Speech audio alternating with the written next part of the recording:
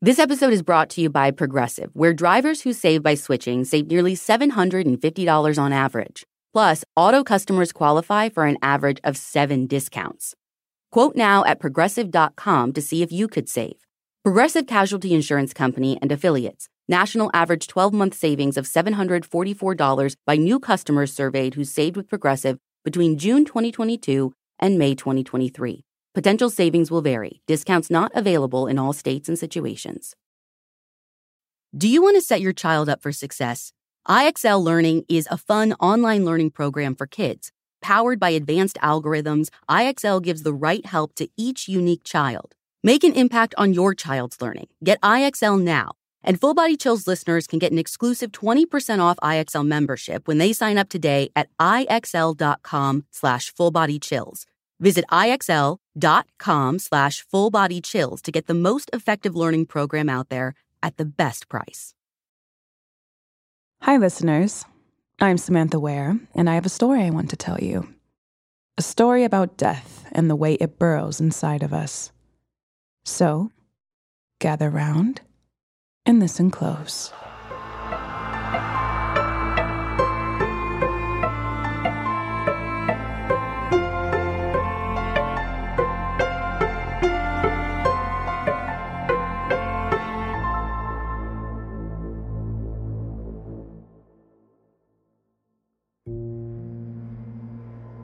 The day that the worms finally came, I wasn't surprised. I'd been telling everyone, my therapist, my psychiatrist, my mom, anyone who could listen, really. I'd been telling them about it for years, and not a single one of them understood or believed. And all of the pills and talk therapy and doctors and art therapy and ECT in the world can't change my mind. I'm dead. I'm absolutely sure of it. I hadn't always known. The idea trickled in and out at first. There were always clues, but the moment I paid too much attention to it, the thought disappeared. The fact that I wasn't alive anymore hadn't been apparent until I was in my early 20s. I had my temperature checked at the doctor's office for a checkup before yet another psychiatric referral. There'd been the scale, first, and of course, I'd been underweight. I was always underweight. But last month I had dropped 10 pounds, and that had been my mom's biggest worry, and my old psychiatrist didn't seem nearly as concerned. So there we were, jumping through insurance hoops to find another person to give me my new drugs, new words, and ignore the things I said. The nurse gave me a weird look and muttered, She started shaking her thermometer a bit and frowned. "This thermometer's glitchy. I'll be back with another," she said. As soon as she left the room, I had hopped from my spot on the paper-covered exam table and grabbed the thermometer. She had left it alone upon the counter, the disposable plastic sheath still around its metal tip. I popped it back in my mouth and then read the results. 94.6. It isn't broken. The thought had tickled slyly, rubbing up alongside the back of my skull. You're just not like them. But you already knew that, didn't you? You don't have to tell them. You know they aren't going to listen. The nurse didn't come back to try again before the doctor arrived. And in that time, I had quickly slipped the thermometer, sheath and all, into the pocket of my jeans. The doctor hadn't taken my temperature either. She'd simply discussed my weight loss, my sleeping habits, my blood pressure, which of course had always been low. I said nothing about my discovery and just gave the answers the doctor wanted to hear. All the while, I thought about the thermometer in my pocket and the idea whispered to me. That had been 5 years ago. I check my temperature daily now. It's one of the few things I can actually trust. Proof that I'm right.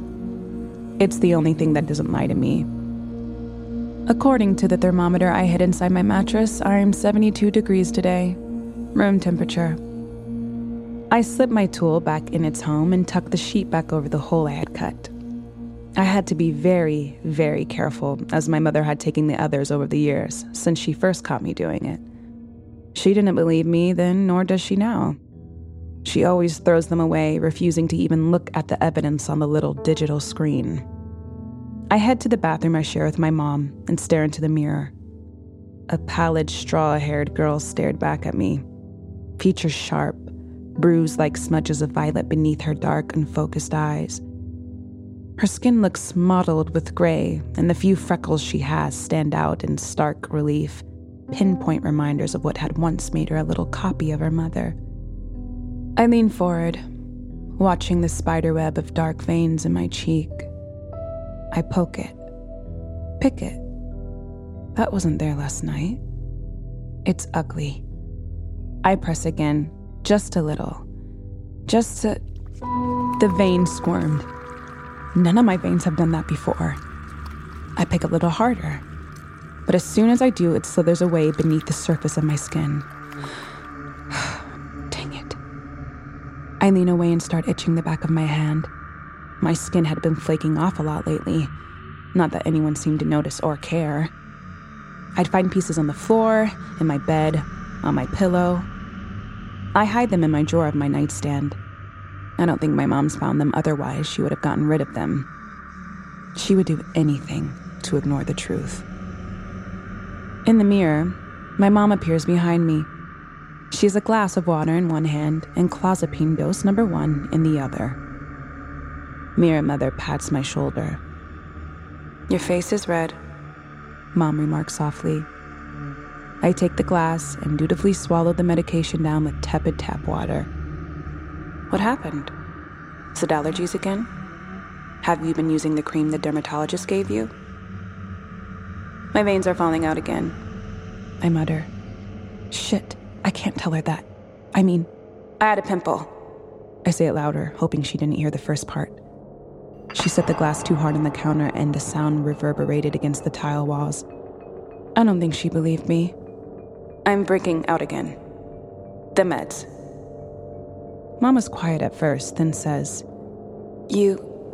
Maya, we talked about this." Oh, so now she heard me. I give her a quick nod and duck away, trying to hide my shaking hand in my pajama top. I clumsily dart out the door. Mom didn't bother me again until it was time for my next dose.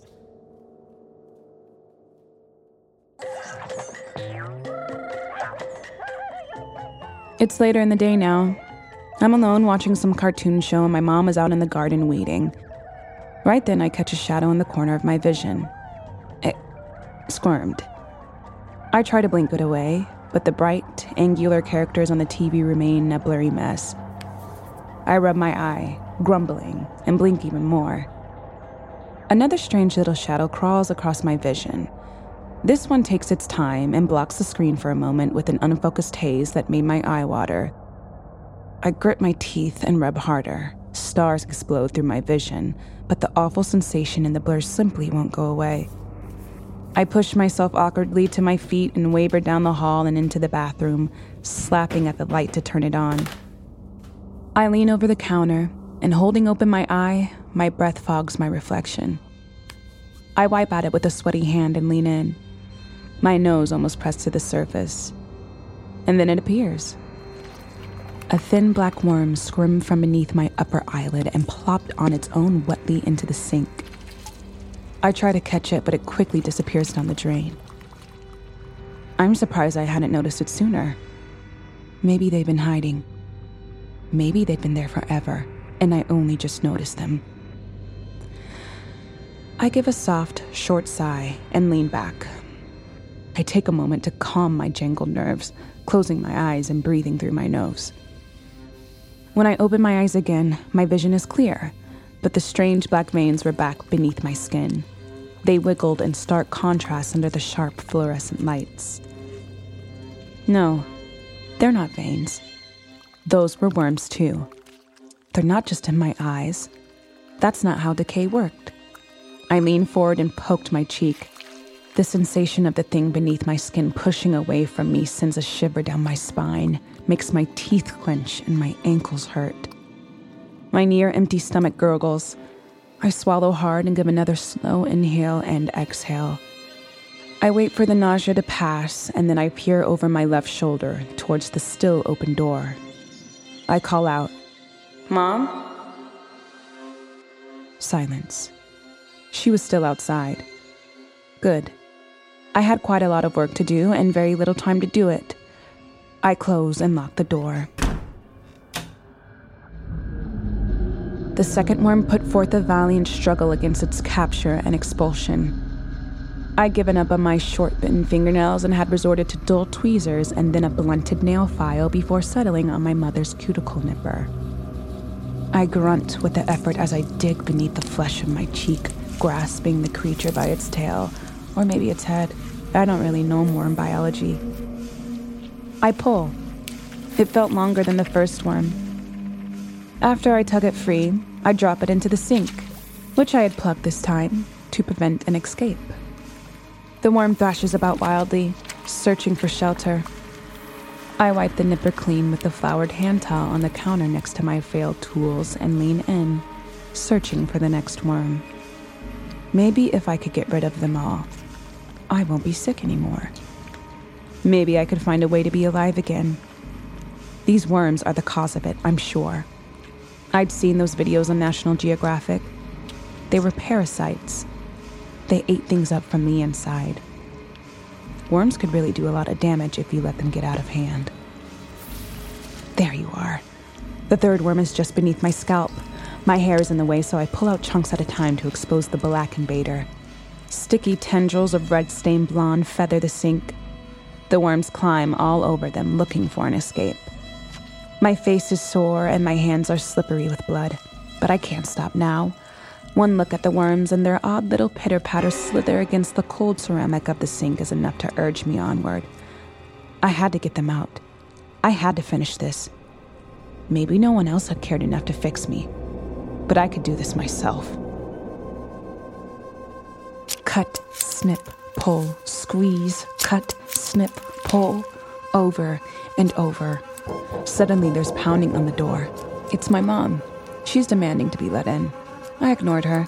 I need to stay focused. I currently have my nippers deep in a little pit dug above my clavicle. I tug out another one of the slippery little invaders. Was it squeaking? Or maybe that's just the sound the nippers made against my bone. I had chased it from a spot just under my ear, but this time I had cornered the damn thing. I had a good half of it pulled out when the door bust inward. Mom stands there, pale and wide-eyed, cold confusion spilling across her dirt-smudged, sweaty face. The glass and pills in her hands fell to the floor, forgotten, shattered at her feet. She screams, "Maya!" "It's okay, Mom," I assure her. "I'm almost finished." I'm done. I turn around, offering up the nippers and my proof.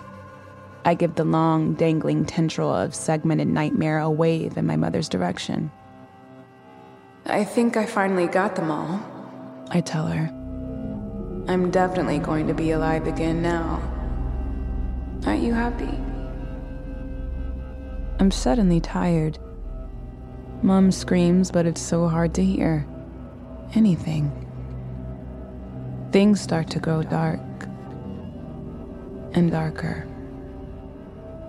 Time dissolves and I try to roll my head to one side. A white blur washes over me. The muffled voice of my mom is barely audible. She's crying. A blurry image of her panic face waves in the light. Words and sound all mix in a weird jumble. Clozapine? I don't. Schizophrenia. Cotards. But I never thought something this severe. Oh God. So much blood. Please hurry. Snatches of a conversation soar around me as unfamiliar hands, too many hands, were upon me, lifting me. I floated through the hallway. My mother is at my side. I blurrily reach out a hand. My words get stuck and drool out of my mouth. "Worms. I got them. I'm alive." Mom is crying. I try to comfort her, but my voice feels wet, my words thick and slow. I can't feel my toes or my fingers. I feel cold, but my insides are burning.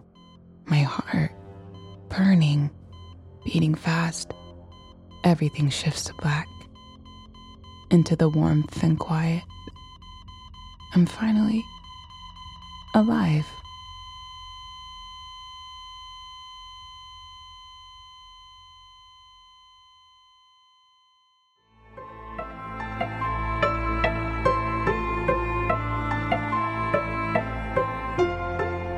This series was produced by Ashley Flowers and David Flowers. This episode was written by Elodie Westover and read by Samantha Ware. This story was modified slightly for audio retelling, but you can find the original in full on our website. Full Body Chills is an Audio Chuck production. So, what do you think, Chuck? Do you approve? Look around. You can find cars like these on AutoTrader, like that car riding your tail. Or if you're tailgating right now, all those cars doubling as kitchens and living rooms are on AutoTrader too. Are you working out and listening to this ad at the same time? Well, multitasking pro, cars like the ones in the gym parking lot are for sale on AutoTrader. New cars, used cars, electric cars, maybe even flying cars. Okay, no flying cars, but as soon as they get invented, they'll be on AutoTrader. Just you wait. AutoTrader. The living room is where you make some of life's most beautiful memories, but your sofa shouldn't be the one remembering them. The new life-resistant high-performance furniture from Ashley Store is designed to withstand all the spills, slip-ups, and muddy paws that come with the best parts of life. Ashley Store's high-performance sofas and recliners are soft, comfortable, and easy to clean for more mess and less stress. Shop the life-resistant high-performance furniture in-store or online at ashley.com. Ashley, for the love of home.